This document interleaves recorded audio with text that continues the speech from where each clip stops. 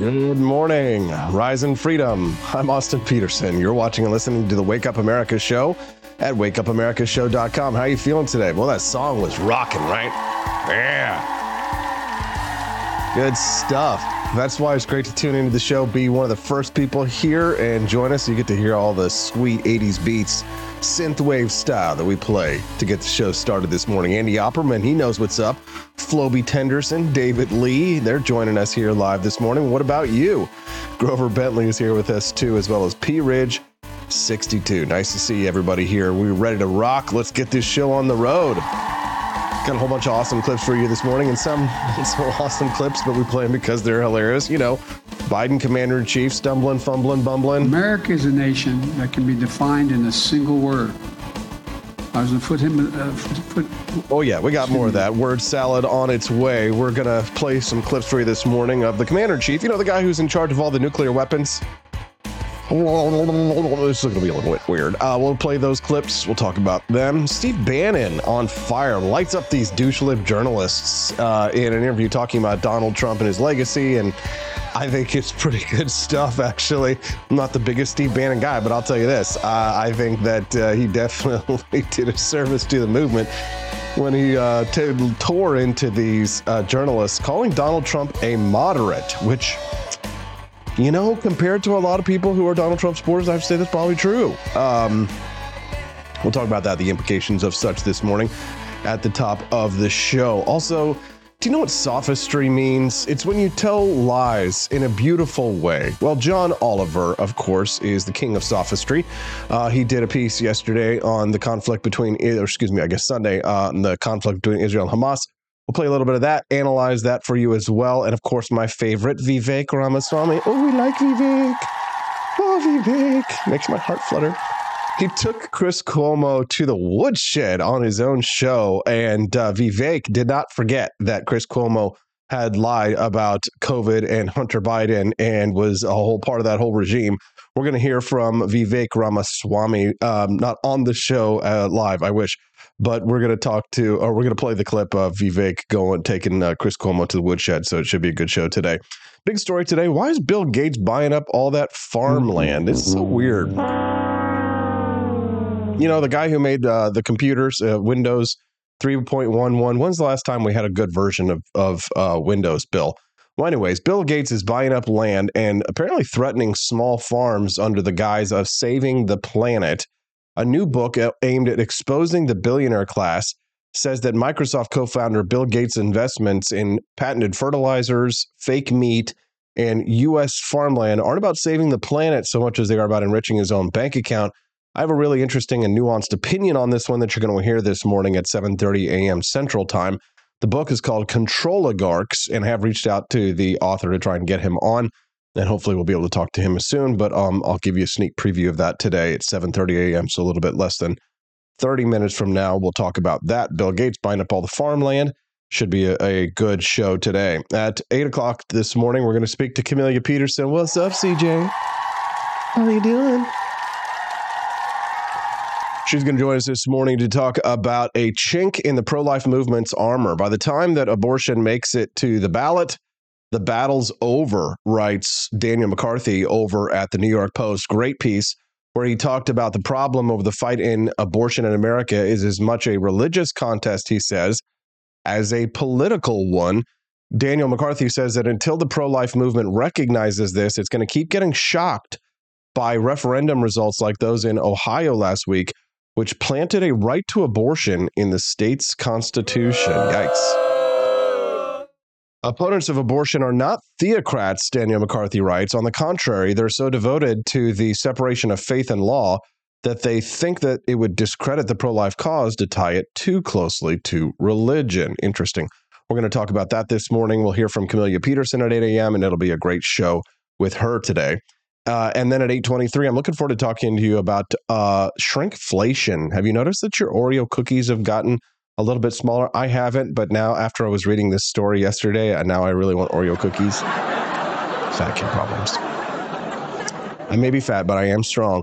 Oreo cookie cream filling, everybody is saying, is getting smaller in Oreo cookies, and that's not all. Apparently, there are a whole line of products. I've got a list of about 26 products that are suffering from shrinkflation. It's where they don't charge you more for the item. Instead, they shrink the size of the item and charge you the same price for less. Boo, terrible. Yeah, for sure. Floby Tenderson say Vivek dropping napalm. That sheet gets me going. Hell yes, agreed. Wes Fanning says that Jacob Chomsley, oh, you're already ahead of me there. QAnon shaman. He doesn't like to be called that. He likes to go by American shaman. He's going to be joining us today. You remember him from the storming of the Capitol on January 6th? Well, he's running for Congress, but he's running as a libertarian?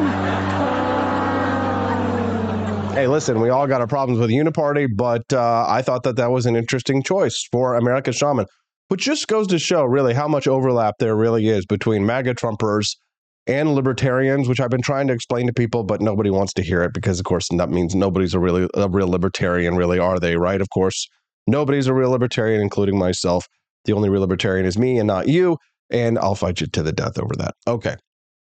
What else? And that's it. And then the end of the show is the end of the show. Do I have anything underneath that? No, I don't. So if I run out of topics after the QAnon shaman, then I run out of topics. All right. So where should we start? Should we start with Vivek Ramaswamy? Why not? We all love Vivek. This is him calling out Chris Cuomo yesterday to his face. Take a listen to this. Ramaswamy. Oh, hello. Why do you keep going at Nikki Haley? Why do you think this is going to bear fruit? Chris, I don't know what you've been smoking, man. You and the rest of the mainstream media. It's laughable. Nikki Haley's been going after me the whole campaign. First debate, second debate. She's been trailing me for much of the time, but I realize the establishment media has realized that there's a puppet they want to put up. I'm not playing that game. The grass. Whoa! Oh, my God, man. Vivek Ramaswamy. You kicked my dog. Of this country know they want a leader who isn't going to send us, our sons and daughters, to go die in foreign wars that racked up $7 trillion in debt. Dick Cheney 2.0's taken over the GOP. Problem is the Democratic establishment media is now rooting for war, too. I'm the only candidate speaking for a true America First agenda on that debate stage, and I think we're going to be successful. Vivek, how are you going to bring people together when you just put together a tapestry of conspiracies? You know that I'm not pitching anything about Chris, Nikki Haley. What are you talking about? Come on my show. There's no tapestry. She won't even come on my show. Tapestry what are you talking about that thing? I'm sure she doesn't. Hold on a second. I let you put it out there, and now I get to finish smoking, and now I get to answer, which is, this is what the media is doing, is putting up Nikki Haley against me. Well, dude, he is smoking something. I mean, have you seen the fawning pieces, the coverage from the New York Times and the Washington Post about Nikki Haley and how she won the debate? And I saw this morning, they've actually announced another Republican debate. What are they smoking? What is the point? I've got a new piece coming out this week in Human Events where I just say, listen, it's time for us to start putting these candidates out to pasture. It's time for us to send Lassie to the home. Oh, by the way, my wife and I had this discussion recently, and I'm going to take a poll from the audience. I'd love to hear your thoughts on this one.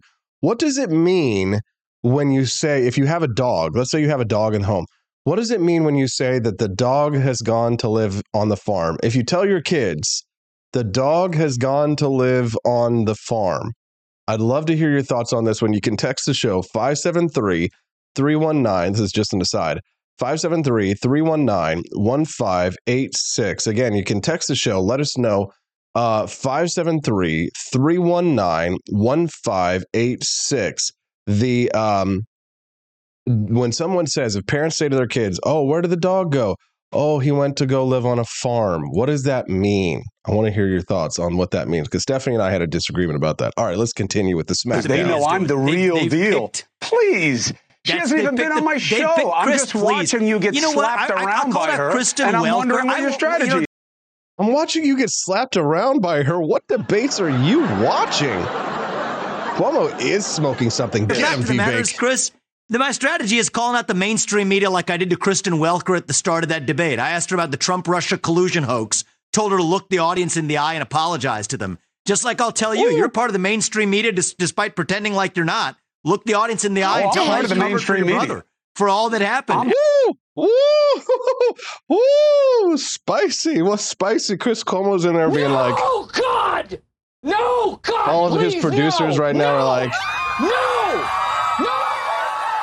Vivek, he's about to drop the napalm. Yeah. Well, good morning. Welcome to the Wake Up America show. Do you love the smell of napalm in the morning? Well, we're serving it to you hot and fresh.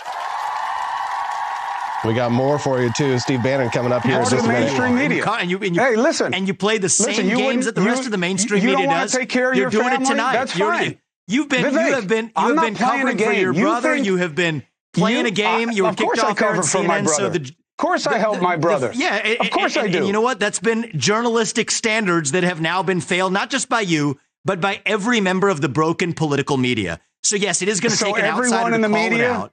And you want to look everyone at in the media most is responsible for covering for my brother. See what I'm saying? 90%. You miss 90% of the media is colluding with respect to pushing one answer Vivek, on the American public for the origin of COVID-19, which is what? To the Hunter Biden laptop story, to now which people they decide they want to put up as their puppets to take on Donald Trump. And that's just the fact of the matter. Look.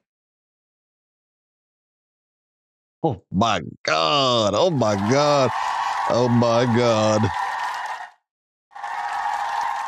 Oh my God. That's such an inside joke. I don't know if I should tell it with the story of my, oh my God. That was good stuff. That was good stuff. We want to give it up to Vivek Ramaswamy. Send us a text this morning with your thoughts at 573-319-1586. That's 573-319-1586. We got lots of great content for you today, but I want to hear your thoughts. If you say that if the dog has been sent to a farm, what does that mean? Okay, I need to know. I need to know what it means to you. If somebody says, see, Quest Fanning, he says, Stephanie, I know you're not listening to this now, but you will later. Same as being put out to pasture in that context. It's the same as lead poisoning. It means that's dead, but I did actually meet a dog that moved to an actual farm. Okay, thank you. Because Stephanie was disagreeing with me, saying that no, that her dog actually did go to live on a farm. That like when her dad told her that her dog that they had that bit people, apparently they had a dog for a little while that like bit everyone. And he said that the dog went to live on a farm. Whenever a dog goes to live on a farm, at least as someone who grew up on a farm, we never had any dogs that came to live on our farm from other people that bit a lot of dogs. But I knew a lot of people whose parents told their kids that their dog went to live on a farm, but they actually took them out to the farm to shoot the dog, or they took the dog to the vet and had it put down. Am I wrong? I'm sure there are some dogs that actually went to go live on farms, but as far as I'm concerned, when somebody says that, oh, we're going to take them, put them out to pasture, that means, see, Caleb Vanderfelt's texting me. He says, I'd say that means the dog is dead. Never heard the phrase before. My parents used to tell us the dog ran away, or someone took it. That's sad. Whenever that was the thing, when you say, oh, we're going to take it, the dog went to go live on a farm, that meant that you killed the dog. You had to put the dog. That's what you tell the kids. But I'm glad everyone's agreeing with me because I'm smart and brilliant and also very attractive. But obviously. Thanks for tuning in to the Wake Up America show. If you're just joining us now, click that like button and subscribe to the channel. We'll be glad to have you here this morning. P-Ridge62 says, Chris Cuomo's interview with Vivek looks more like a debate than an interview. Yeah, exactly. Cuomo just continually proving why he's trash, says Will Run Riot. Amen, my man from Springfield. Corey and Callie says, put to pasture for us was always retiring a horse to no longer be used. Live on the farm means dead, says Corey and Callie. Exactly. Thank you. I was trying to explain to Stephanie. I was like, that dog that bit everybody, that dog got put down. Anyways, all right. So I don't know why I'm not like the guy who sits around watching Steve Bannon's War Room. I know it's a huge show, way more popular than mine, so I'm not criticizing it at all. I'm just saying it's not my style of content. But these clips that came by my desk yesterday, shared by my editor at Human Events, Jack Posobiec, of Steve Bannon calling out the mainstream media to their face, just made me smile and laugh and feel a little happy. So I'll share it with you. Civil war between the Republican establishment and MAGA. And in there, you have litmus tests, okay? And one of the litmus tests is Trump. Not just President Trump, but also particularly the stealing of the 2020 election. That is a fundamental tenet of this movement. By the way, they've made it all about Trump, okay? This movement is ascended and is going to go on long after Donald Trump is going to get more powerful and broader. Even if a Democrat was to win, there's no compromise here. What you're saying is even if Trump lost to Biden, there's no going back to the old Republican Party. Farther right than Trump. Farther right. President Trump is a moderate in our movement. You're going to pine in future years that you wished Donald Trump was around. Okay, so a couple of things there. True that there is a litmus test in the MAGA movement. Most movements have litmus tests, and it's, purity tests and things like that. Libertarians, of course, have the same thing. But I think it's interesting that Bannon calls Donald Trump a moderate compared to most MAGA people. That's true. That's correct. If you look at the issues, Trump is very moderate on certain things. I think that, and that's really what's driven a lot of people nuts, especially his supporters. I mean, consider what's he moderate on?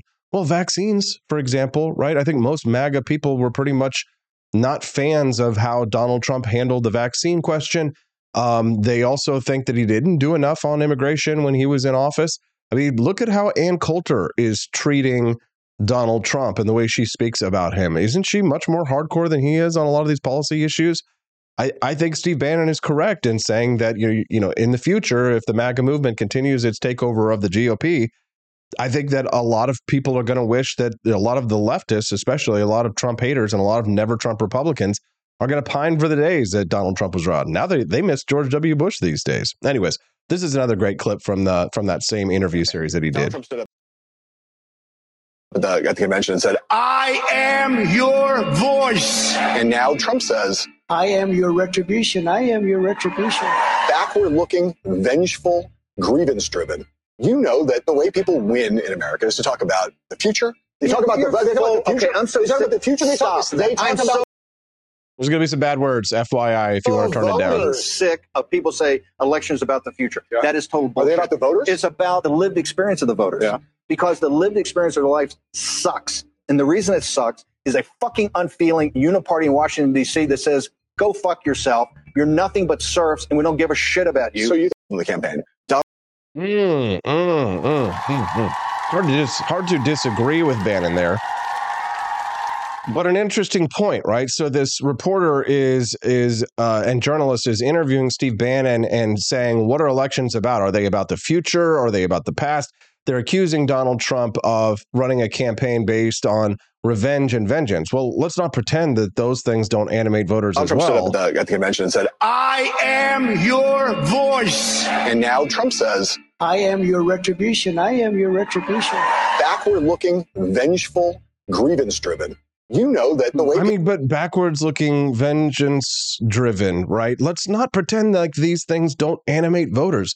Let's not pretend that anger, rage, all these negative emotions can't necessarily turn people out at the polls. They can. Now, you could look at the recent string of electoral losses that the Republican Party is engaged in and say, well, maybe it's not actually going to, maybe it doesn't actually turn people out at the ballot box. But remember this, Donald Trump lost one election that his name was on the ballot, and we'll see what happens next year. And of course, it does look like he's going to be the candidate. Now, these aren't the strongest arguments I think you could make in favor of Donald Trump for next year. But I think that Bannon has a good point here. In America is to talk about the future. They talk about the future.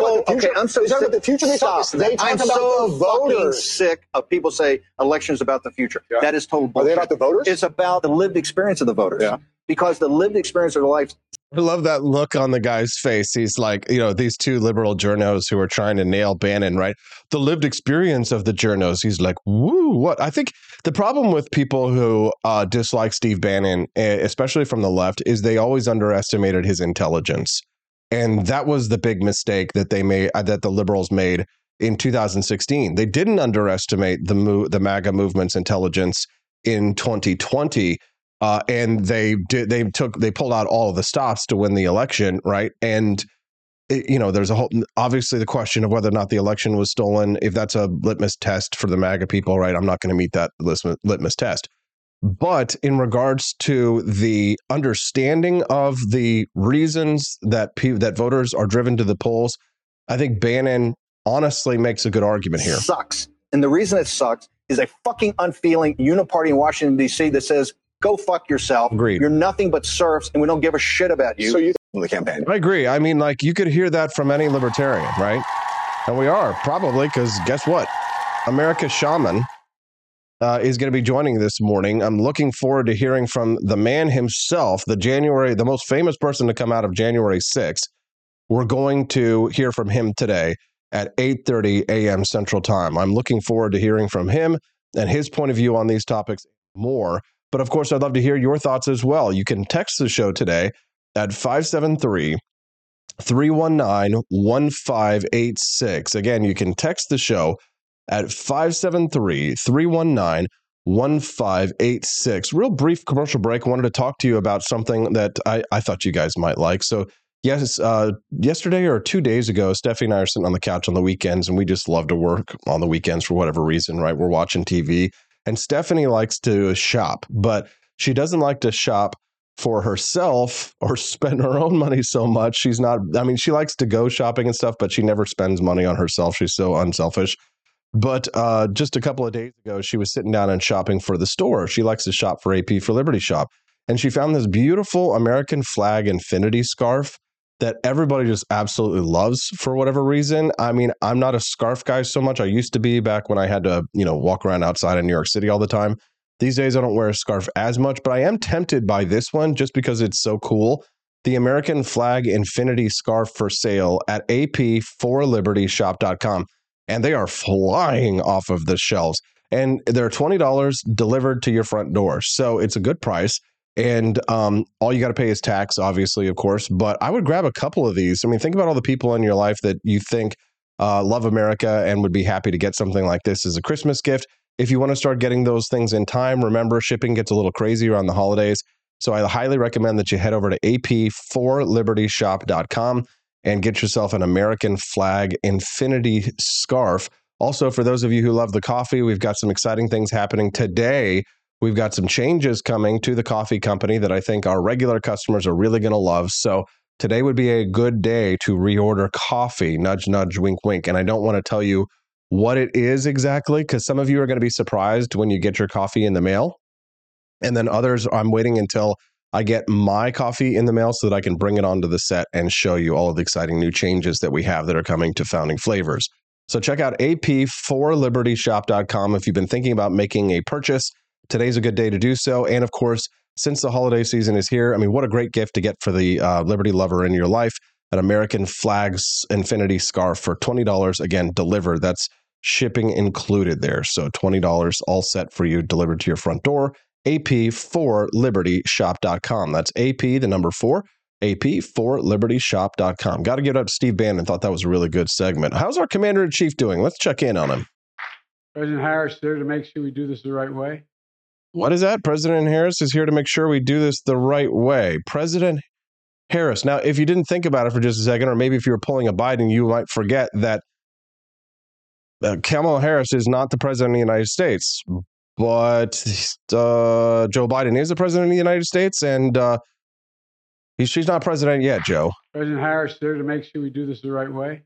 Okay, well, who's really in charge there, Joe? President Harris or President Biden? Just one promise. Don't get the Philadelphia Eagles to leave and go. Because I'll get divorced if that happens. I married a Philly girl, and it's a long story. Just one promise. Don't get the Philadelphia Eagles to leave and go. Because I'll get divorced if that happens. Okay, Joe. How else are we doing here? The first true undrafted player in history off of the draft to win that final MVP trophy. John, the first true undrafted player in history off of the draft to win that final MVP trophy. John, the first true undrafted. It's not doing so good there. Maybe on foreign policy, he's got his ducks in a row. Let's take a listen. Israel to take any specific precautions on the hospitals in Gaza. Thank you very much. The president's going to answer, guys. The hospital in Gaza. The hospital in Gaza. Have you expressed any specific concerns to Israel on that, sir? Well, I have not been reluctant in expressing my concerns what's going on. And it's my hope and expectation that there will be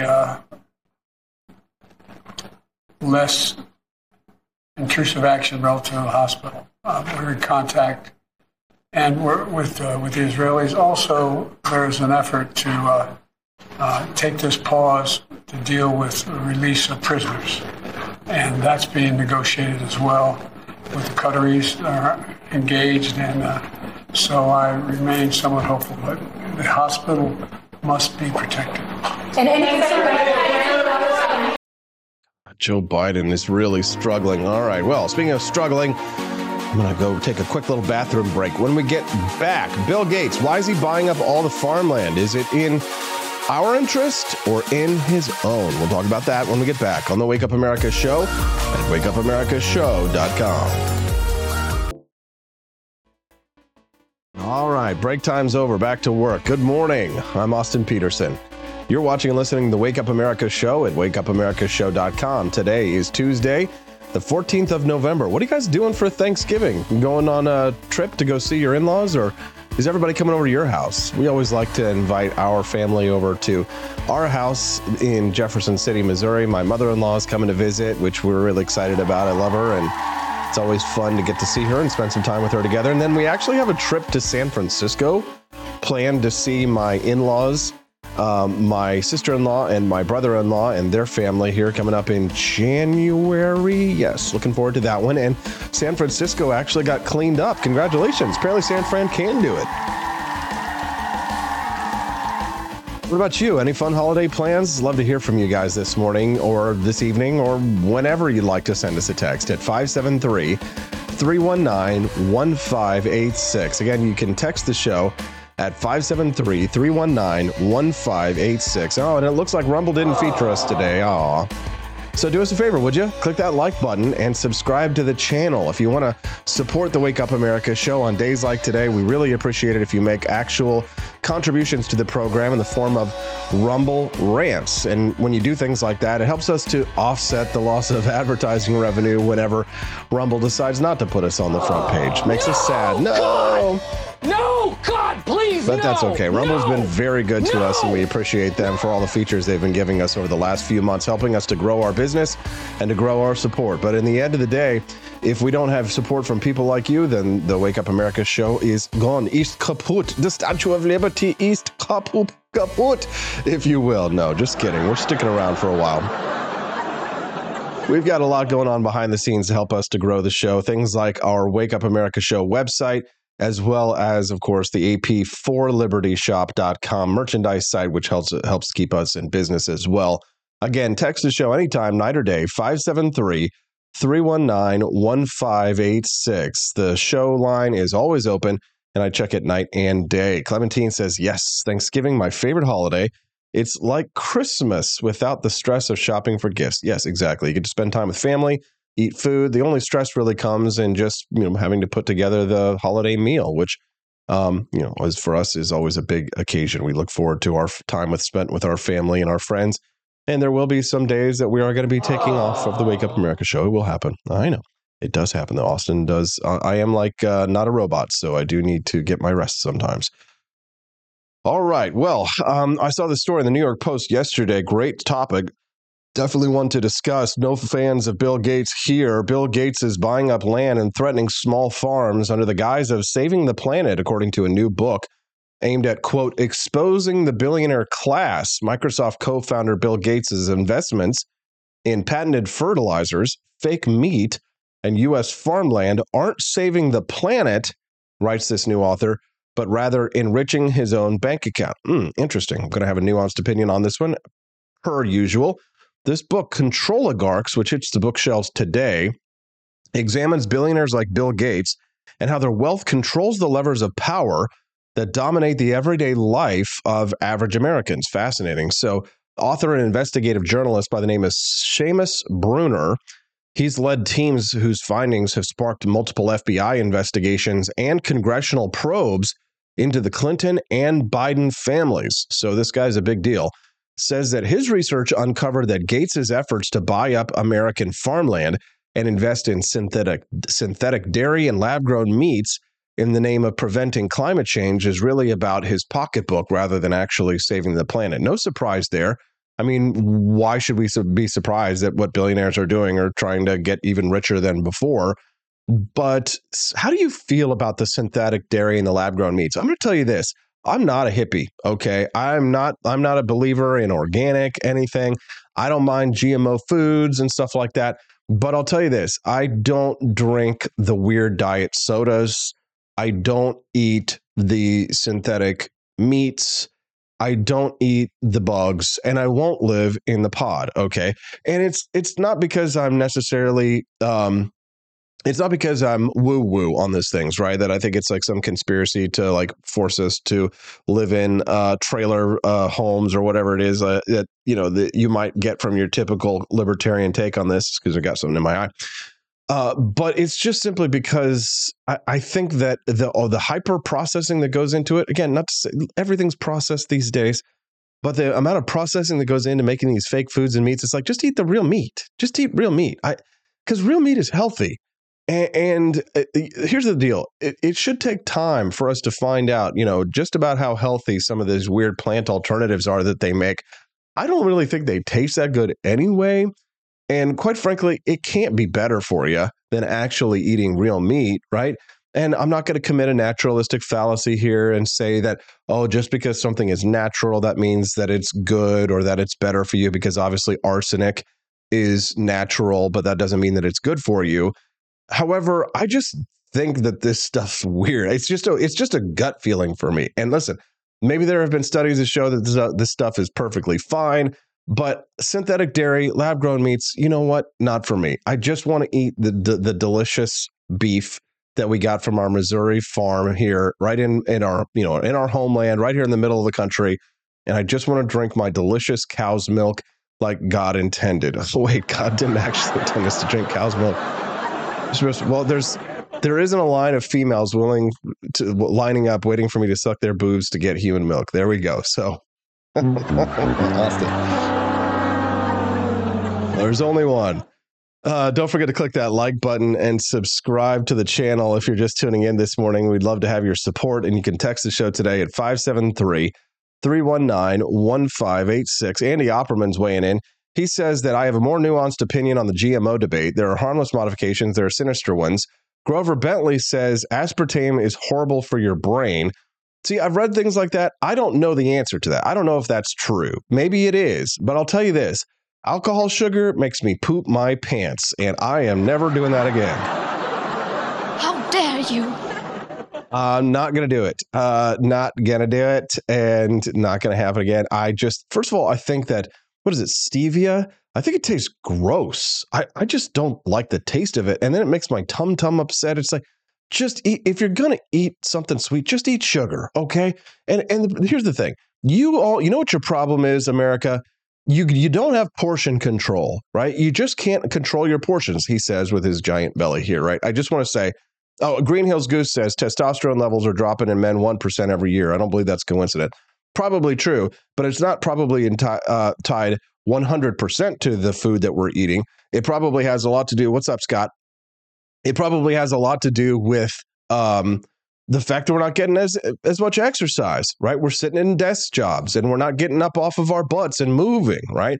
And food definitely plays a part in that, in my opinion.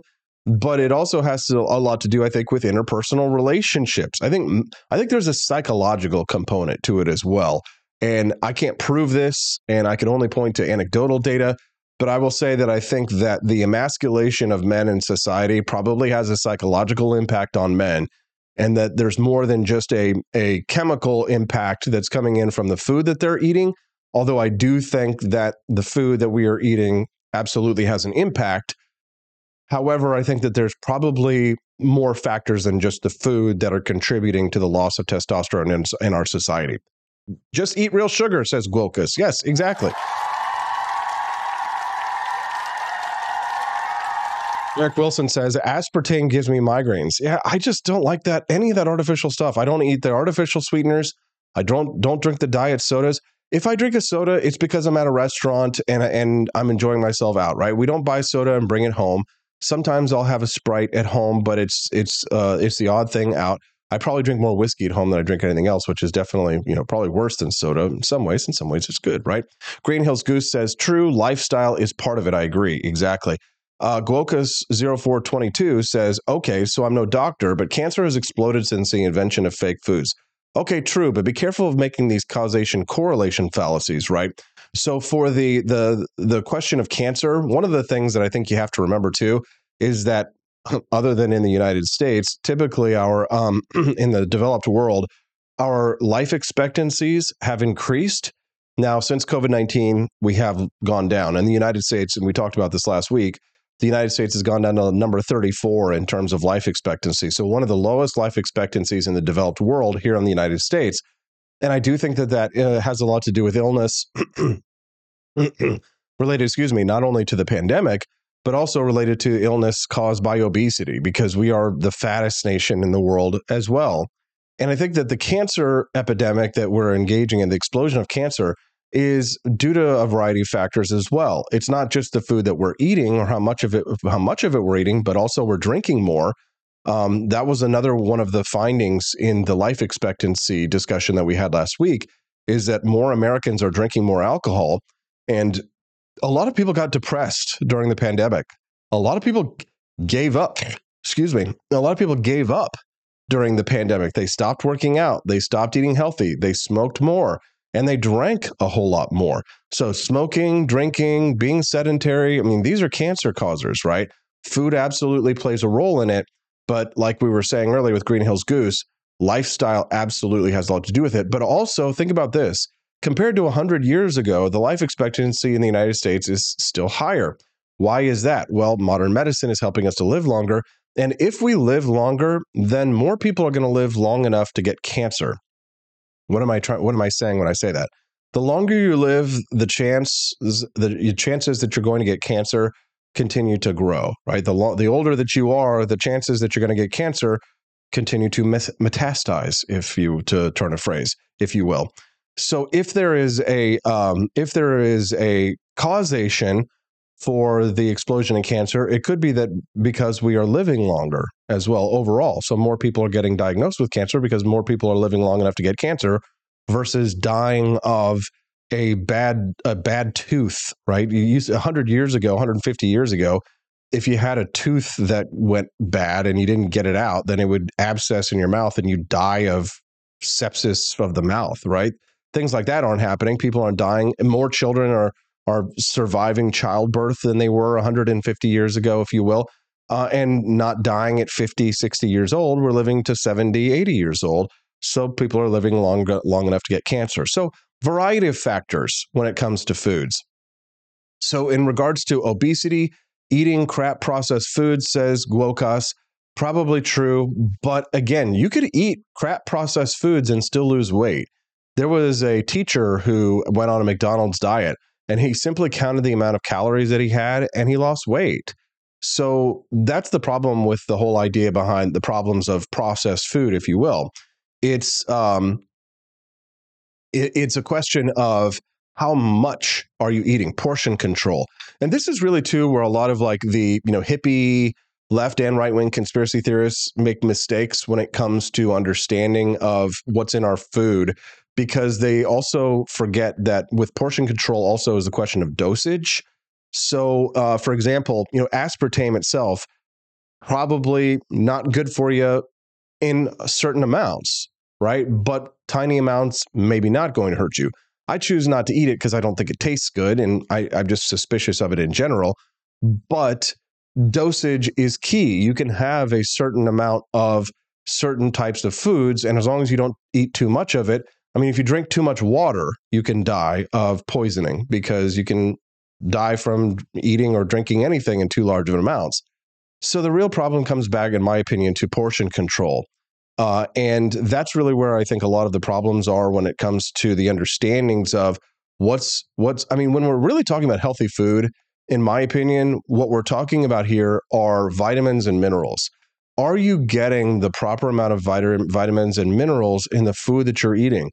If you're eating Twinkies all day long, you're probably not getting enough omega-3s, right? If you're eating ding-dongs and you're eating pizza and you're eating You might be getting enough vitamins and minerals in the pizza that you're eating, but the amount of oil that you're eating alongside that is so high and so calorie rich that you're destroying the benefits of the vitamins and minerals that you're getting in the pizza because you're getting the extreme calorie bomb that's coming from the oils that are in that pizza. So the problem is that people don't understand portion control. They don't know how much they can actually eat, and they don't know what they need to do to lose weight. I'll tell you this, it's honestly not hard to lose weight if you just reduce the amount of food that you eat. It's not even what food you're eating. Again, you can eat cheeseburgers every day. It's funny because when Stephanie and I was losing weight a couple of years ago, I went on a pretty strict diet, and I was losing a lot of weight really fast. And the thing about the thing about losing weight was simply how much of it I was eating, how much of the food I would eat. I actually would bring home a pizza to Stephanie from Pizza Hut, because if you eat a personal pan pizza from Pizza Hut, that thing is actually only 650 calories, even the pepperoni one. If you get a cheese, it's like 600. If you get a pepperoni pizza, it's like 650 or something. But you can eat a personal pan pizza from Pizza Hut for lunch. And as long as that you just eat that pizza, now I'm getting hungry. My stomach is growling. If you just eat that pizza and then have like some water with it on the side, you can put cheese and peppers and stuff on the pizza. That's fine. 600 calories is about what you should be going for in each meal. But that's not what we usually eat. And I'm a fat kid like the rest of us. I'm guilty just like the rest of us, right? If you can eat pasta for a meal as long as it's like a fist size amount of pasta with a nice piece of chicken. You can have chicken parmesan, right? And the chicken parm is going to be, you can have a meal that's like about, 600 to 1,200 calories, as long as the other two meals of the day are like, what I do is I eat oatmeal every morning. I eat oatmeal every morning. And that ends up being because I use milk in it and a little bit of fruit, it ends up being maybe 150 to 200 calories for my breakfast, right? And so that way I can portion out for the rest of the day. And then lunch, a salad with some chicken in it, or a Caesar salad with some anchovies in it, right? Really good, healthy protein, gives you the fruit and it gives you the minerals and vitamins that you need, right? Omega-3s, et cetera, et cetera. You can find good, healthy food. And then if my salad was only 600 to 800 calories, then you can have a nice meal for dinner. Then you can have a steak and maybe a potato for dinner. And you're not going to blow up your diet. You can stick to about 2,000 to 2,500 calories a day. And as long as you're exercising as well, you're probably going to lose weight. Anyways, this was not supposed to be a conversation about weight loss.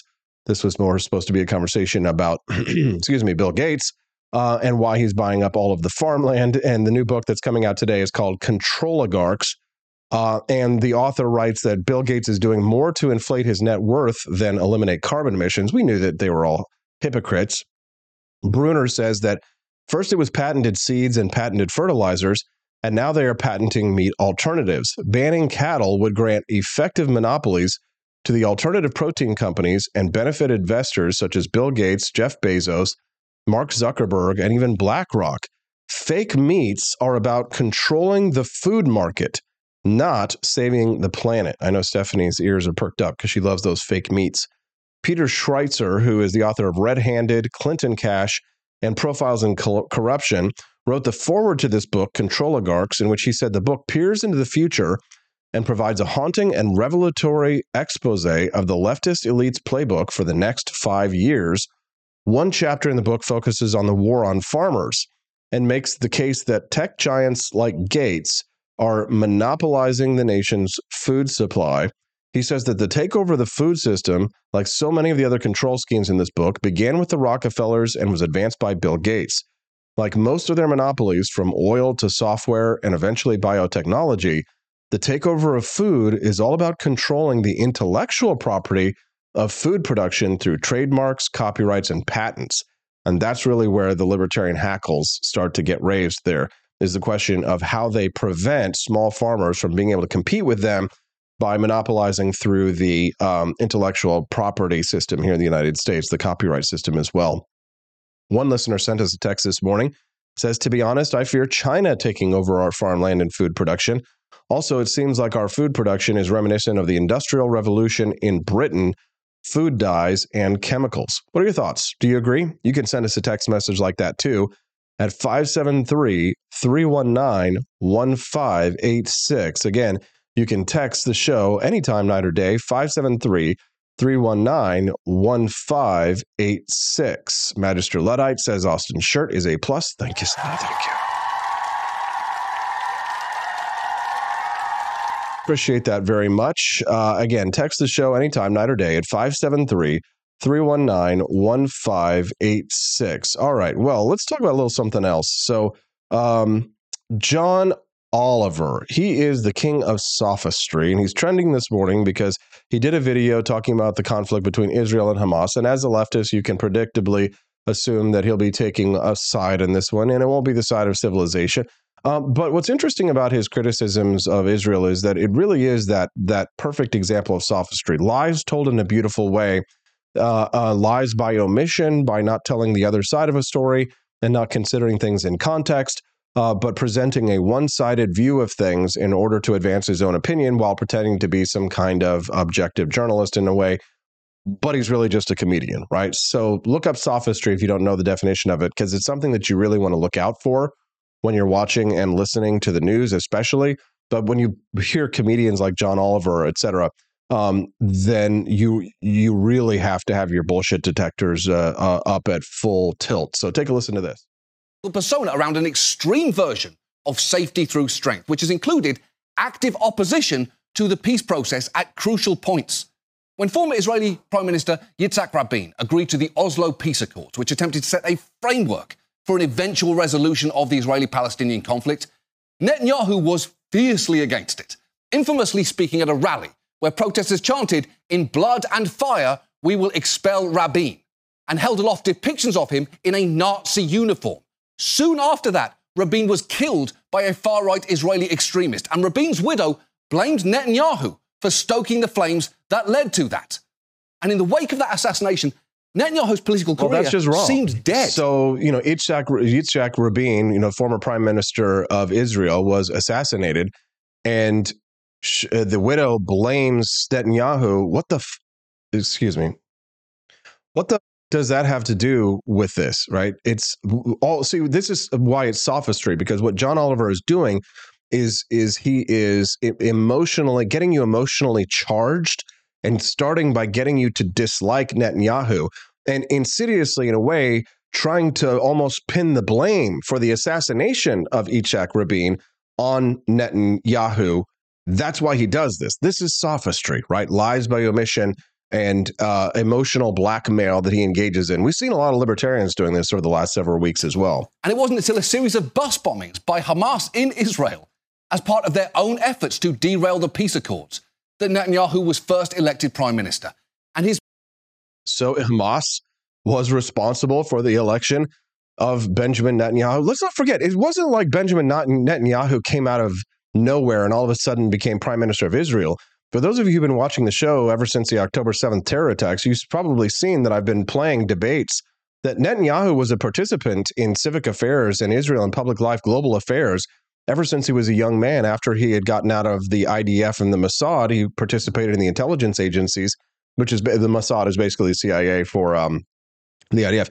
For those of you who don't know the history of Netanyahu, highly recommend that you look into it. This is a man who actually saw his brother being killed defending their country. He has got an incredible military history and a lifetime of service to the people of Israel. It's not to say that he's a perfect person or that everything he has done is untouchable or attainable, but he very much is like a George Washington style figure for Israel. His Let's message continue. of, "I am the only one who can keep you safe," has been consistent ever since. Here he is in the run-up to Israel's 2014 election, making that point again. I feel the Jewish nation is under threat, and I'm prepared to mitigate that danger. It's what the state of Israel expects from me, and it's what I'll do. He was right. And what wasn't he right about that? I mean, he was correct that Israel was in danger. What are you trying to prove here, That John? is a big claim that just hasn't dated very well. Honestly, I haven't seen a politician's words age so poorly since Hillary Clinton tweeted, "Happy birthday to this future president." So he has always been hard right, but it's worth taking a minute to underscore. It's always been hard right. What does that mean exactly, John? You see, the problem with the left, of course, is that they can use terms like that and get their audience nodding when nobody knows what that is that they're actually trying to say. What does that mean? Oh, everybody, because everybody's hard right. Everybody is hard right to John Oliver. Who's not hard right? You know who's not hard right? Nikki Haley is not hard right to these people. You know who's not hard right? Tim Scott is not hard right for these people. You know who's not hard right for them? George W. Bush is not hard right for them. You know who's not hard right to the left? Anybody that the Republican Party actually likes. If there's anybody that the grassroots base of conservatives or libertarians or people on the right actually like as part of their elected leadership or what have you, those are all hard right. Because, of course, the left doesn't want the people who the right actually wants to be governed by to be in charge. Just how extreme his current government is. Because the truth is, Netanyahu has been struggling to hold office in the last half a decade. Voters there actually endured 5 elections in just 4 years because neither Netanyahu nor anyone else could form a stable majority. How many elections have there been in Gaza, by the way?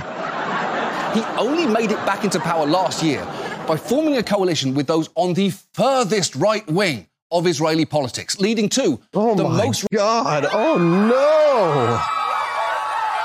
most right-wing government in country's history. Who is this supposed to convince?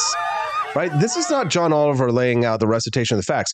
This is a character defamation piece. It uses words which he doesn't define, and it's essentially slander. Government in the country's history. Oh no, the most right-wing government in the country's history? Sounds great. Sign me up. I'm a fan. You're a fucking idiot, John Oliver. His cabinet is stocked with extremists. Take Itamar Ben. Extremists? Wow. Oh. You love to see it. He's been convicted on at least 8 charges, including supporting a terrorist organization and incitement to racism. Whoa, he was convicted on incitement to racism, based and red-pilled. Because we all know that anything that the left calls racist is probably good. Supporting a terrorist organization? Which terrorist organization was that, John? Which terrorist organization was it, John? So fringe, the Israeli army rejected him from mandatory service. But he... So he was rejected from mandatory service because he was so based and red-pilled. Wow. I want to know more about this guy, don't you? He's now Netanyahu's Minister of National Security. Meanwhile, his current finance minister... All right, Austin, I got to stop. Damn it. This is good stuff, though. Do you want me to come back to this a little bit later in the show? I will. I've got the QAnon shaman, America's shaman. He doesn't like to be called that, QAnon shaman. He's running for office as a libertarian. He's going to join us here in 30 minutes. But first, we got Camellia Peterson to talk about the chink and the pro-life movement's armor when we get back on the Wake Up America show at wakeupAmericaShow.com. Good morning. Rise in freedom. I'm Austin Peterson. You're watching and listening to the Wake Up America show at wakeupAmericaShow.com. Glad to have you here. Click that like button. Subscribe to the channel if you're enjoying the content, and come back and join us here on the show every Monday through Friday from 7 a.m. to 9 a.m. Central Time. When we stream the show, we fight for economic freedom and personal liberty. That's what we're all about. You can text us anytime, night or day, at 573-319-1586. Our friend Leisha Wilder from the Boot Heel over there, she's commenting on Rumble. She says, did anyone see the video of the twitching meat? I did, and I gotta say, made me hungry. I love it. Nice. Give it to me raw and wriggling. But where is that meat coming from? Maybe it matters. Would you eat food from a Chinese cow? I don't know. Stick your head up a butcher's ass and we'll find out. Oh, it's a terrible quote from a movie that I know Camellia Peterson hasn't seen. She's joining us live right now. Good morning, CJ. How you doing? Good morning. The twitching meat. You're right. I have no idea what that movie quote is. Every time this subject comes up, I think about when I was growing up as a kid, my dad telling us that one of these days that meat would just be grown on hooks in a factory. I know you have a really strong opinion about the buying up of farmland here in the United States with China, or at least you're always like rolling your eyes and huffing and puffing whenever Missouri Republicans are like, we need to prevent China from buying up farmland in the state of Missouri. And you're like, what? Well, so here's the thing. It's such a huge political football because it's one of those things that anybody can twist to suit whatever narrative they're trying to sell to voters. And it's such, because it involves China, it's such clickbait, outrage clickbait that, people just can't resist it. And the thing is that Missouri historically has gone back and forth with how much foreign ownership of land they allow. There were no caps on it, 100 years ago. And then they capped it completely, and then they undid it again. And so now, and this is partially thanks to our current U.S. Senator Eric Schmidt, it is capped at 1%. Now, I do think that there is a loophole of some kind that they do need to take care of and close, and everybody acknowledges that. I think it's just a matter of doing it.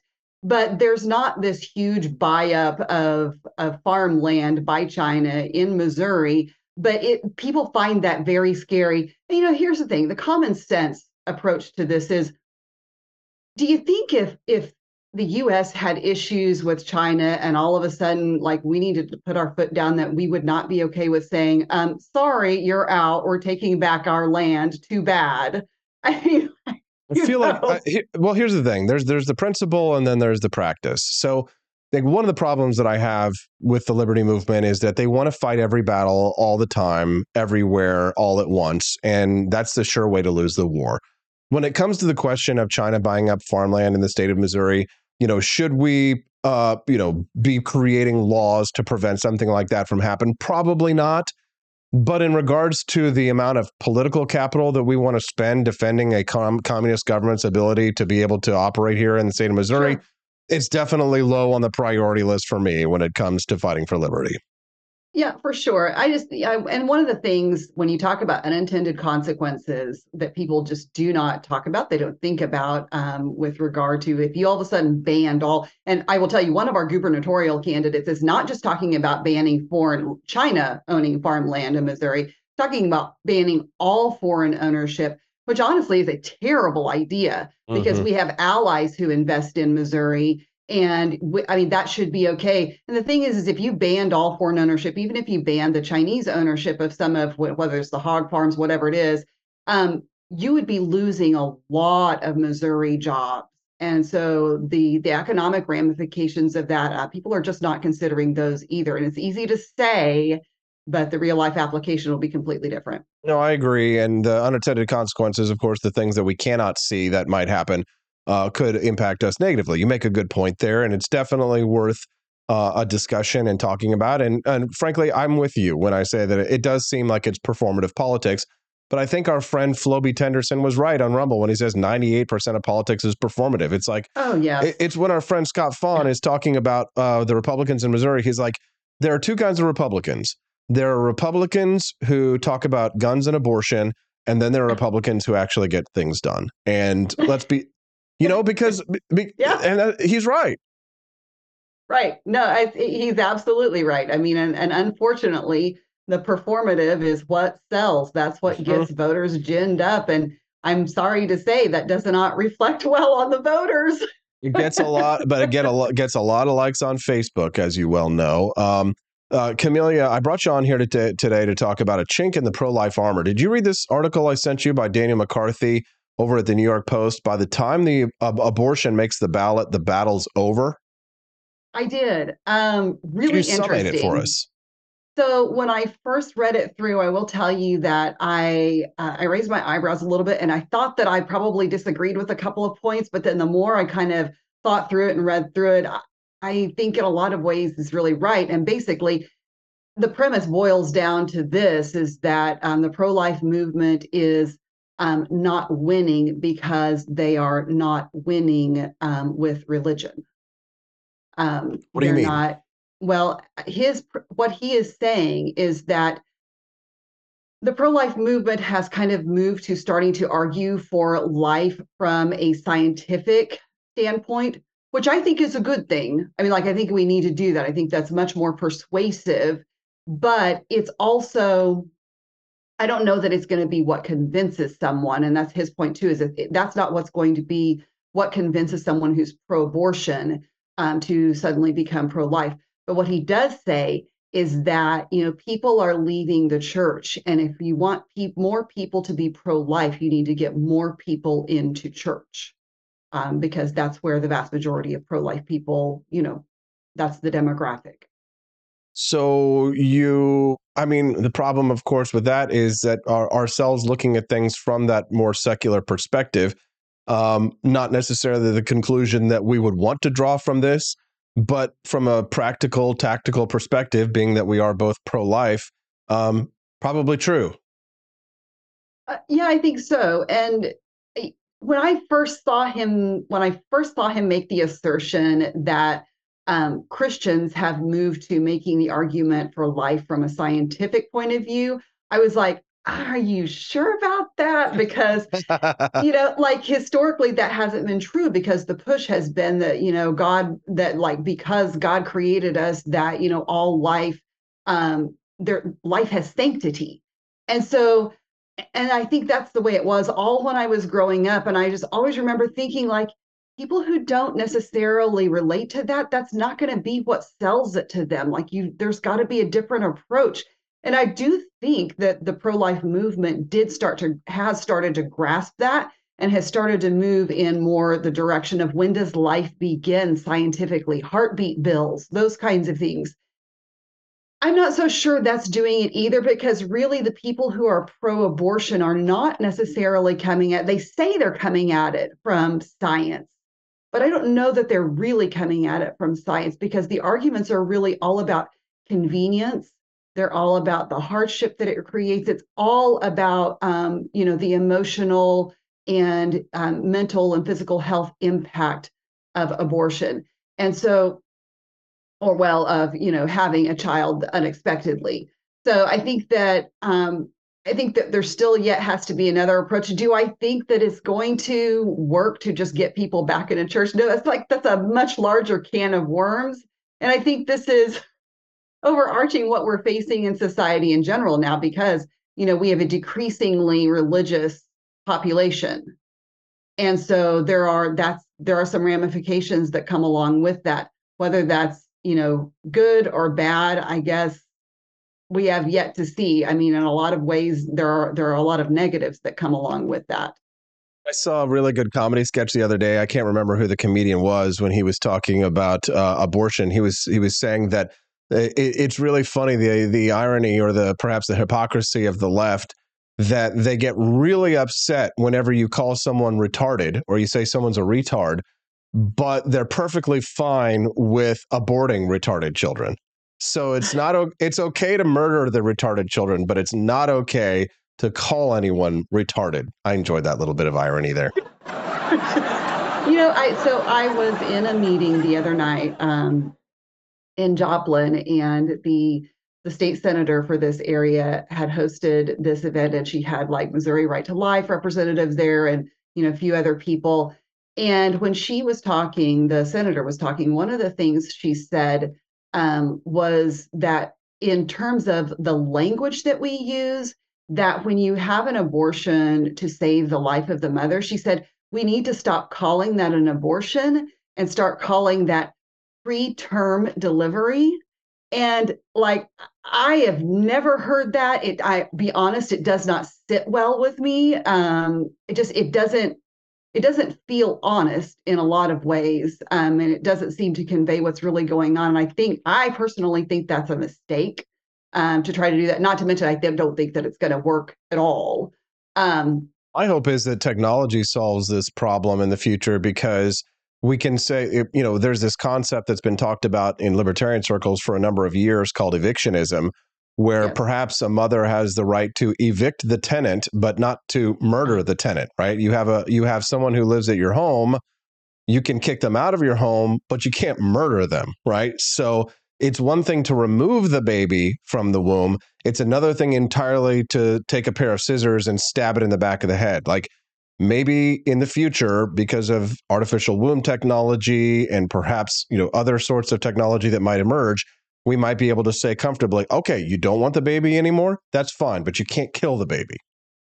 Sure. Was it Walter Block that did it? Okay. So I remember I listened to that. Yes. Listened to a debate on that one time, and it was had a super interesting discussion with someone, but it's certainly something to chew on and think about.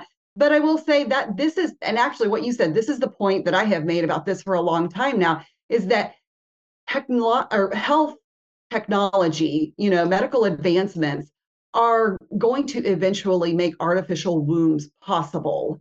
And so that will be an option for us. But what does that say about us, that we value life based on how convenient it is because of our technology? I mean, that just honestly, from a moral perspective, does not reflect well on us as humans, because really then what it comes down to is women not being willing to make the sacrifice, to bring that life into the world because it's inconvenient. And it is, I'm not trying to downplay that. It disrupts your life in every way possible. But there are still, for all that we talk about this, there are still people who are always spending tens of thousands of dollars to adopt children. There is a demand for people to adopt children. And so it's not like, that's not a possibility. So So maybe the answer is we need to legalize baby selling.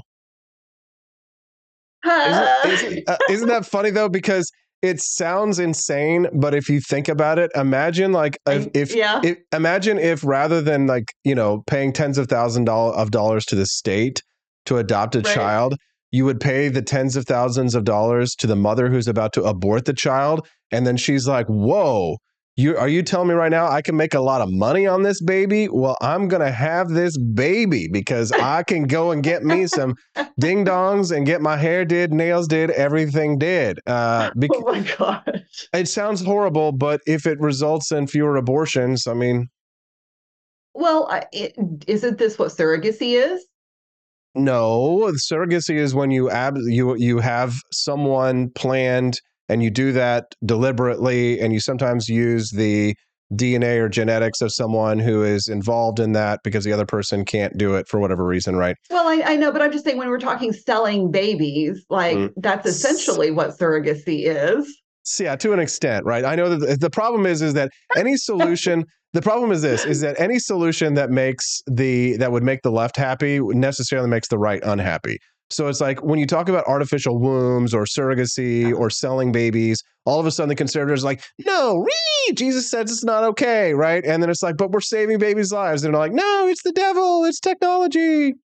I will admit that, there probably are some good arguments that would be opposed artificial wombs and surrogacy. That I've already seen it. I can understand. Right, sure. Well, here's the thing, though, is that everything's a trade-off, right? Mm-hmm. So one way or the other, we're going to have to accept trade-offs because as much as you and I may hate it, people have been aborting babies since the beginning of time. And they've just been using different ways to do it. And I think that our challenge is to preserve life as much as humanly possible and with all that is within our power. But at the same time, I think we have to walk that line carefully with, how much we actually interfere and whether or not that will be a good thing. Can I say something deeply, deeply offensive, Camellia? You ever not? Okay. If one were to believe in a non-secular worldview, if one believed in a metaphysical worldview, a world where a God controlled everything from beginning to end, most of the abortions then would be committed by God because most of the ones that die are from miscarriages. Therefore, God would be the biggest abortionist. Okay. Which is why it's great to not believe in the hoo-ha, and it's just a natural consequences of natural things that happen in nature, right? But if I were a theist, I would say, well, the greatest number of abortions is caused by the one who controls them all. Okay. I will let you have that one. That's cold, AP. That's cold. I know I got a lot of angry viewers this morning. I know I got a lot of angry viewers this morning, but it is nice. It is better, I feel like, to be secular pro-life because I do think that the arguments are stronger in regards to having when you have a moral underpinning that doesn't necessarily require some kind of miraculous inception, then you can, I think, convince more people. I don't agree with the Daniel McCarthy article here where he says that the simple answer to this is just to get more people in church because, like you said, it's simplistic. It's right. Overly simplistic, right? But maybe they're right. Maybe here's the things, Camellia. Maybe we need to stop appealing to people's better nature. Maybe we just need to be like regular politicians and just treat people like they're stupid and just talk down to them and give them the third grade reading level. I maybe we really do just need to, if we want more freedom, we're going to have to talk to people like they're stupid and pretend and lie to them because they obviously don't know that, they're obviously too stupid to know the truth. Right. So just, give them the pacification of the masses. If it results in more liberty, then the ends justify the means. Do they not? I would like to think that as a species that we can continue to advance beyond this and that. And I believe that people are capable of more. And that's why people like you and I are out here talking about things like this. But you know what? Here's the thing. We have kind of demonized when you mentioned, our base nature. And you said something about, Bill Gates earlier. And it's really more, honestly, about lining his own pockets. And that's just it, isn't it? Is that this really all comes down to self-preservation and capitalism and greed. And a mutual friend of ours, shared a little clip from Wall Street, a movie, which I have not seen yet, but now I am intrigued and want to. And it was a whole diatribe about how greed is good. And greed is good. And that's like, most people are like, what? No, it's not. That's terrible. But actually greed is good. And because people do things in their own self-interest, but in doing that, they also create value for other people. And I think that yes, that was going to be my argument with the Bill Gates thing. Sorry to interrupt, because what I was going to say about the Bill Gates thing is that he is playing on people's idiocy. He knows that people think that the lab-grown meats are going to be better, or that the vegan whatever is, the vegan crap that he's going to make at his farm. He knows that people are stupid. He's going to lie to them and tell them that it's healthier and that it's better for them and eat this meat because everybody's going hippie crunchy granola and going off into this whole organic is better. Don't eat the GMOs and all this stuff. He's playing on people's stupidity. He's becoming a billionaire. What are we doing? Right? Podcasts and being broke.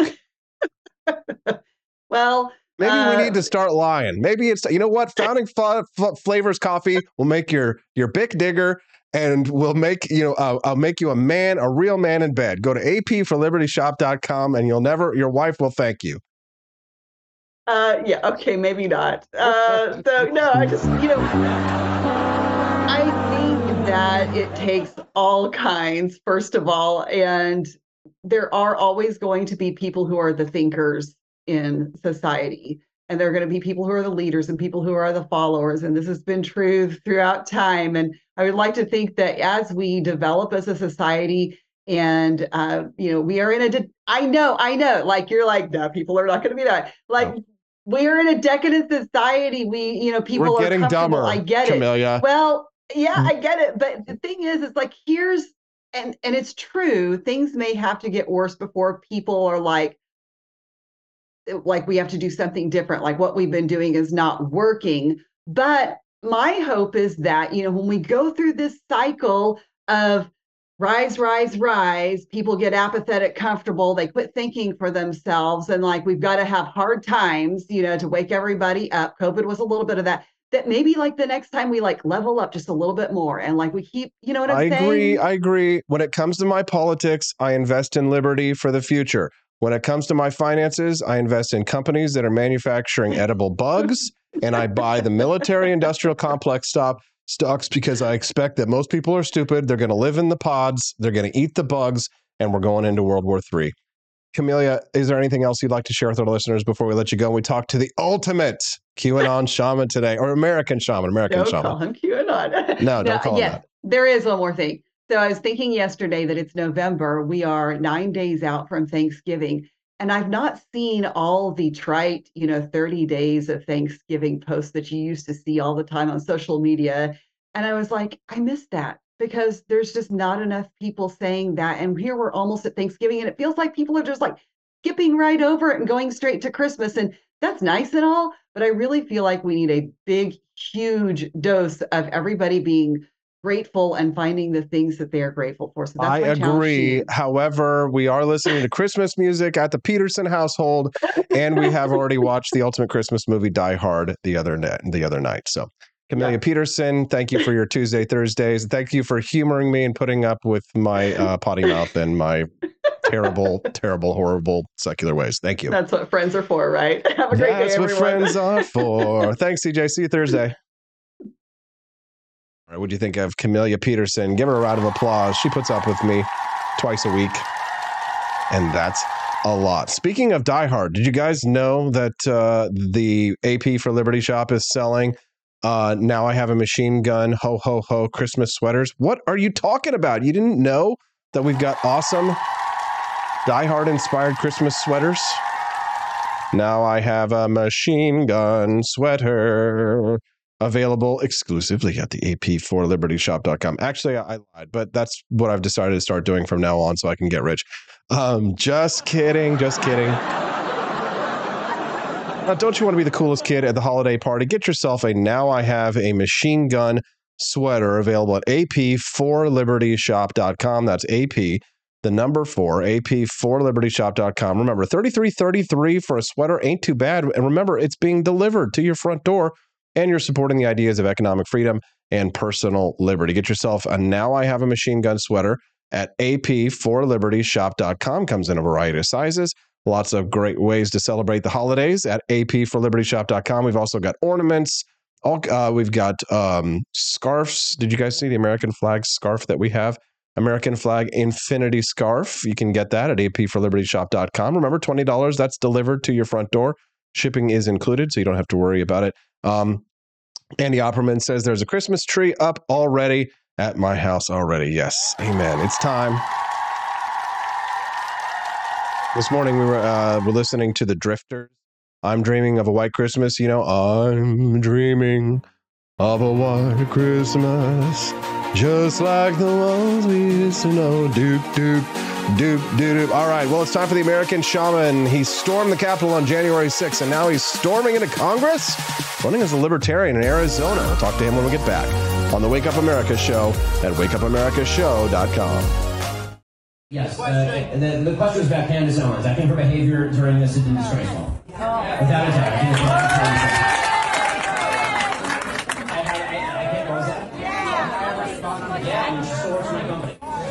I think she's been absolutely disgraceful. I think that her faux sophistication on these particular issues has been ridiculous. It's not faux sophistication, it's ridiculous. Everybody can see the moves that she's making and the things that she's saying, and I find them disreputable. Whoa, good morning. That was Ben Shapiro talking about his employee, Candace Owens, and her views on the Israel-Gaza conflict. Good morning. I'm your host, Austin Peterson. How are you doing today? It's nice to see you. Do me a favor, will you? Click that like button, subscribe to the channel, help us to grow the show. Help us to spread the ideas of economic freedom and personal liberty by joining us every Monday through Friday from 7 a.m. to 9 a.m. Central Time here on the Wake Up America Show, where we fight for economic freedom and personal liberty 5 days a week, baby. You love it. It's a great way to start the day, as well as obviously a cup of delicious Founding Flavors coffee. And we've got some great, awesome changes coming to the Founding Flavors coffee brand coming today. So today would be a good day to get in your orders for Founding Flavors coffee, especially because if you sign up for like a monthly subscription or maybe even 2 weeks for some of you who are really addicted, and I know some of you are, then it's a great way to stock up so that when you hit those holiday parties and you're dancing and drinking eggnog, you know, and somebody's like, oh, did you bring a bottle of wine for the party? Your wife is like, oh, did you bring a bottle of wine? And you're like, hell no, I know that my buddy Jake loves America, so I bought him a whole bunch of Founding Flavors coffee, right? You can get those at AP4libertyshop.com. My favorite, number one, is Thomas's Painkiller coffee. If you haven't tried it, it's our Colombian single origin coffee at AP, the number 4, AP4libertyshop.com. RVolt24 on the Ben Shapiro question says, if Ben Shapiro doesn't fire Candace, I will actually respect Ben. It takes a lot to allow your employee to say what you hate. Yeah, that's very true. If you're just tuning into the Wake Up America show, I was just playing the clip. We're supposed to be talking to our buddy, the QAnon shaman, or excuse me, America shaman. Sorry, I'll try and get that right. Jake Angela Chansey. He is a candidate now for Congress in Arizona, where I believe it is 2 hours earlier here than it is now. So that means that it's 6:30 a.m. where he is. It's quite possible that he has not woken up yet and that he might have gotten the times confused. But when I did say 8:30 Central, I did mean 8:30 a.m. Central. Hopefully it's just a little snafu and he will be joining us here in the next few minutes. But you know what? Here's the thing. Whenever I got a candidate who's running for office as a libertarian, I just kind of figure that they're going to mess the time up. They always do. And I'm not saying that he's smoking, waking and baking and smoking and getting high or something like that, but he might have done it last night and then he's not awake this morning. So sad. Sorry. Not my fault. So what does that mean? That means that we fall back and we talk about the topics that our listeners have been texting us in. Actually, somebody sent me this Ben Shapiro clip and over to our text line this morning at 573-319-1586. That's 573-319-1586. Let us know what's on your mind. And let's hear this clip again from Ben Shapiro, where he's talking about Candace Owens' behavior during the Israel-Gaza conflict. The question was about Candace Owens. I think her behavior during this has been disgraceful. Without a doubt. I think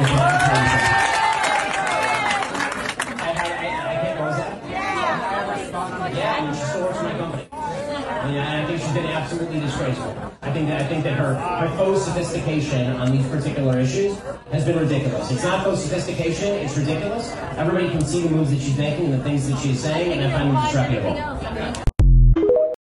Disreputable, huh? That's interesting. I wonder what your thoughts are on that topic. Speaking of disreputable, we've been playing this clip earlier of John Oliver's criticism of Israel's conduct during the same conflict. Let's continue along now. Remember, this is sophistry here. So lies told in a way to make them sound beautiful. I'm just going to go ahead and start from the beginning again. We did play a couple minutes of it earlier, but we're going to go ahead and start over because we've got 30 minutes to kill. So let's take a listen and analyze what John Oliver has to say. Through strength, which has included active opposition to the peace process at crucial points. When former Israeli Prime Minister Yitzhak Rabin agreed to the Oslo Peace Accords, which attempted to set a framework for an eventual resolution of the Israeli-Palestinian conflict, Netanyahu was fiercely against it, infamously speaking at a rally where protesters chanted, "In blood and fire, we will expel Rabin," and held aloft depictions of him in a Nazi uniform. Soon after that, Rabin was killed by a far-right Israeli extremist, and Rabin's widow blamed Netanyahu for stoking the flames that led to that. Well, if his widow blames Netanyahu, well, then I guess obviously the rest of us should too, right, John? You absolute utter retard. And in the wake of that assassination, Netanyahu's political career seemed dead. And it wasn't until a series of bus bombings by Hamas in Israel, as part of their own efforts to derail the peace accords, that Netanyahu was first elected prime minister. And his message of, "I am the only one who can keep you safe," has been consistent ever since. Here he is in the run-up to Israel's 2014 election. Now, let's hear if his message is, "I am the only one that can keep you safe." John, you made a claim of fact. Let's see if you back it up. I feel the Jewish nation is under threat, and I'm prepared to mitigate that danger.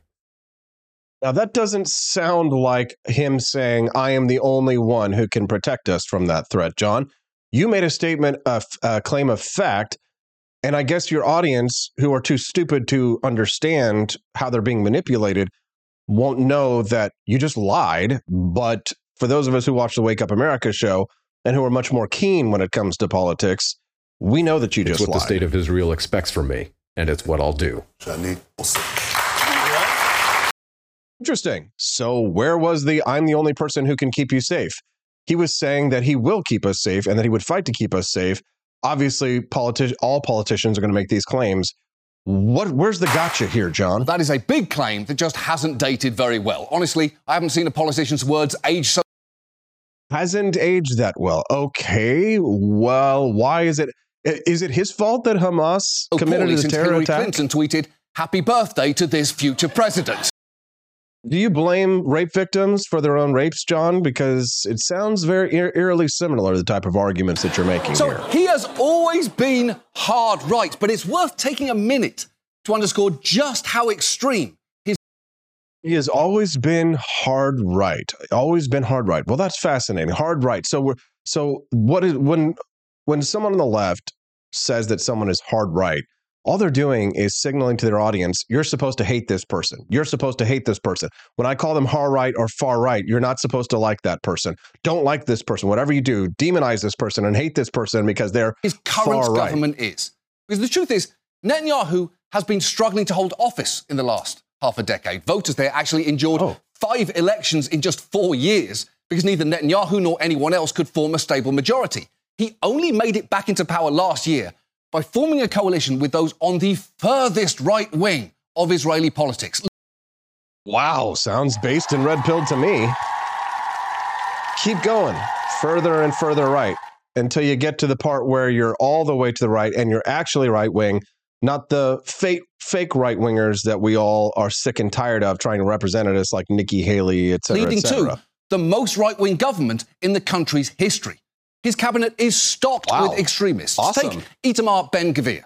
He's been convicted on at least 8 charges, including... Let's look him up. Itamar Ben-Gvir. Okay, let's see. Let's look up Itamar Ben-Gvir. Itamar Ben-Gvir. Okay, he's the Minister of National Security of Israel. He's an Israeli lawyer, and I love how Wikipedia starts out, and far-right politician who serves. He's not a right-wing politician, right? He's not a conservative. He is far-right, according to Wikipedia, right? And he's a member of the Knesset and leader of the Otzma Yehudit. Okay, so Wikipedia is already telling us that we're supposed to hate him. Ben-Gvir, this is what they describe him as, is known for his openly racist, anti-Arab views and activities. Oh, is that what he's known for, being openly racist? Because whenever the left says somebody's racist, I just assume that means that they're based in red pill, because the left calls anything that's good or anyone who is opposing the left as racist. So racist doesn't actually mean anything anymore, unfortunately, and the left has killed that term. On January of 2023, he visited the Temple Mount, where the Al-Aqsa Mosque is located, spurring an international wave of criticism that labeled his visit as purposely provocative. Wow, his presence is provocative. How dare you actually show up somewhere?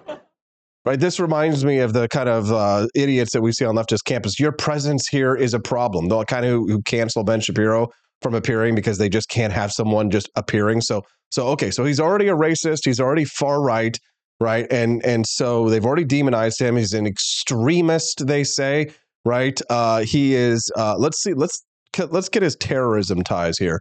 Terrorism. Okay, so he was known to have a portrait in his living room of Israeli-American terrorist Baruch Goldstein. Okay, here we go. Baruch Goldstein was an Israeli-American mass murderer, religious extremist, and physician who perpetrated the 1994 Cave of the Patriarchs massacre in Hebron and the Israeli-occupied West Bank, an incident of Jewish terrorism. Goldstein was a supporter of the Koch, a religious Zionist party that the United States, the European Union, and other countries designate as a terrorist organization. Baruch Goldstein. Okay, so he's got a picture on his wall. He was known to have a portrait in his living room of Baruch Goldstein. Interesting. What you might not know about Austin Peterson, by the way, is that all over the walls of my house, I have propaganda from World War II because I collect propaganda from World War II. And it's not all the good guys' propaganda. Some of it is the bad guys' propaganda. Does that make... I actually have the Soviet propaganda sitting above my computer desk of 2 Russian communists who are fighting against the Nazis on the home front outside of Moscow. I guess that makes me a communist, right? Right? Obviously, duh. Yes, it's what makes me a communist. But I mean, these arguments from John Oliver are supporting a terrorist organization and incitement to racism. He was once considered so fringe, the Israeli army rejected him from mandatory service. Like, that is a bad thing. Like, oh my God, he was rejected from mandatory service for being too based in red pill. He's now Netanyahu's Minister of National Security. Meanwhile, his current finance minister, Bezalel... Dude, I want the people who are the head of my national security to be monsters. I don't know about you, but I sure as am not putting an anarcho-capitalist pacifist as the head of the Department of Defense. Are you? Do you want some leftist purple-haired vagina to be the head of national security for your country? I'm sorry, no.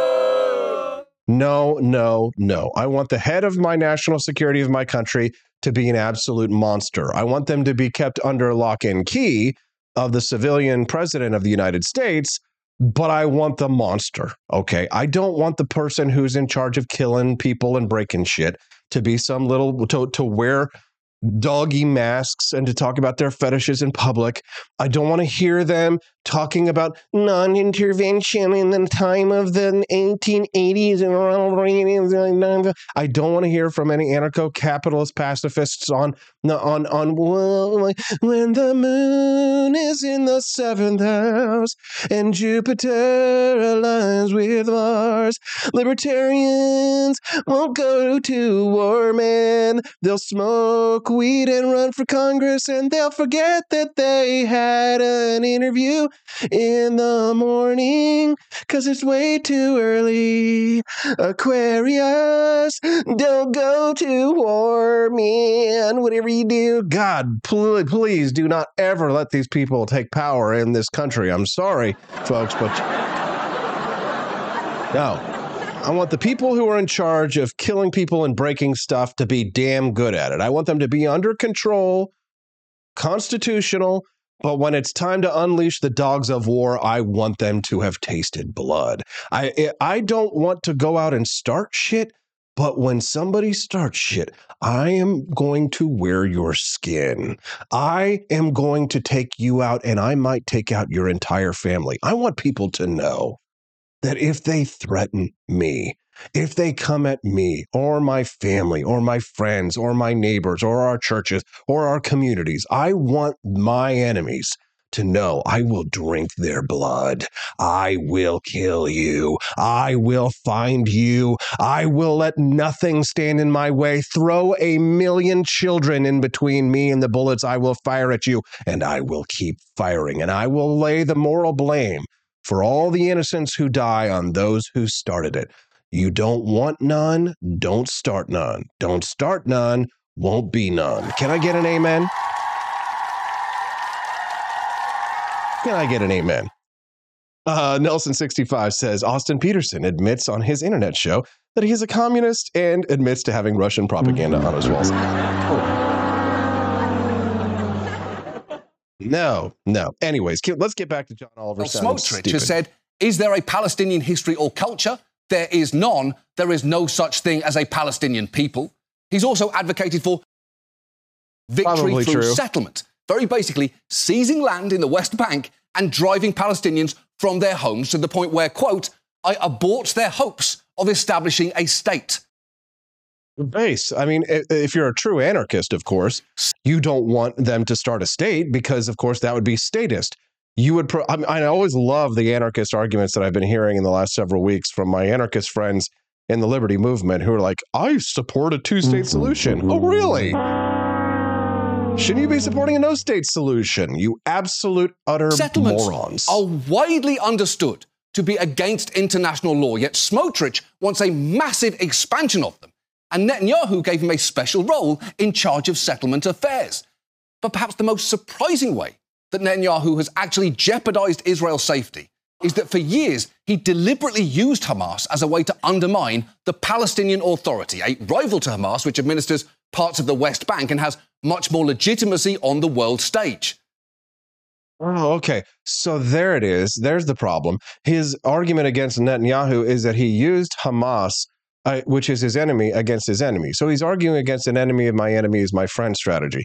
Let's ignore for a moment that is a completely and perfectly legitimate war strategy, and that when you are in a conflict and you're fighting for your life, that if you can pay the mullahs of whoever, what Turkistan, to go and fight against their enemies as well, in order to get the enemy that you see as the greater threat taken out before you take out your other enemy. Let's ignore the fact that that's a totally legitimate wartime strategy, and that the founding fathers used that strategy when it came to fighting the Barbary pirates in the early 1800s, late 1700s, when we had to pay the Barbary pirates before we had to kill the Barbary pirates, because at some point the cost of going to war was less than it was to pay them the insane ransom demands that they had. Okay, let's ignore that all of that stupid crap, that all that actual legitimate war strategy, and engage in more sophistry, where he's saying, okay, well, they're more accepted. He's working against these people who are more accepted on the international stage. So now we're citing international law that we're supposed to be listening to. Oh, because so the international community, the United Nations, accepts the PLO as more legitimate. So that's the problem. If anything, that probably was with the signal right there that these guys are actually worse and more dangerous because the international community supported them. Say that the idea was basically divide and conquer. If Palestinian leadership remains split and one of the main parties at the table has a terrorism label on it, it's going to be much easier for Netanyahu to refuse to engage with them and say that he has no partner for peace. Here is Smotrich explaining that strategy out loud in 2015. The Palestinian Authority is a burden, and Hamas is a terrorist organization that no one will recognize, and no one will give it status in the ICC. No one will let them lead a decision in the Security Council. The main pitch we are playing now is international delegitimization. Hamas, at this point, in my opinion, will be an asset. Hamas? Okay, yes, just like the Mujahideen of Afghanistan was an asset against the Soviets because the Soviets were a greater threat in the 1980s than the Mujahideen of Afghanistan was. See, the problem with all of these arguments is they completely have a total misunderstanding or ignorance of actual war theory. We can debate what is a just war all day long, and certainly as libertarians, we should be studied in what is a just war. But when the war is here, when the battle is at your footstep, when the terrorists have already attacked, how do you fight the just war? How do you do that? Right? And how do you prevent the international community, which, by the way, libertarians are rightfully hostile to? How do we prevent the international community from mucking it up and our ability to defend ourselves from all these pacifist pukes in the Norwegian countries and elsewhere? If you are calling the group that has repeatedly killed your people an asset, it shows pretty clearly that what you care about isn't safety, but total control. Okay, so maybe those two things aren't mutually exclusive, John Oliver. Maybe the safety depends on you being able to have total control over an area strip of land that has consistently launched rockets and killed your people and has now launched a terrorist attack against your people. Maybe it would have been better if they'd had total control, John Oliver.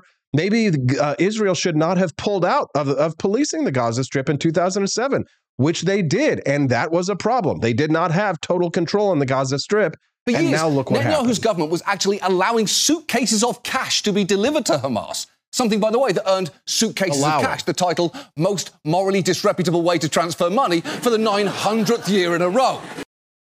Pause for a moment there. This is one of those lies by omission. It's also one of those interesting facts. One of the only times that I've seen Judge Napolitano get skunked in a debate that he had was back in 2010 when he was talking to former Defense Secretary Donald Rumsfeld about his new book. And I prepared for that. I still have the notes from the preparation for that interview with Judge Napolitano. And he misspoke in that interview, and Donald Rumsfeld jumped on him about that. This is my point when I try and explain to my libertarian friends that if they do not have neocon friends and they do not listen to people that they disagree with, they will be if we continue to drink our own Kool-Aid, when we listen to the Scott Hortons and the Dave Smiths and the Liberty Lock Pods of the world about how to form a foreign policy, and we drink that Kool-Aid, we will become inbred retards. And we are not going to be able to actually advocate against the ideas that neocons and Marxists and leftists and socialists and Nazis and others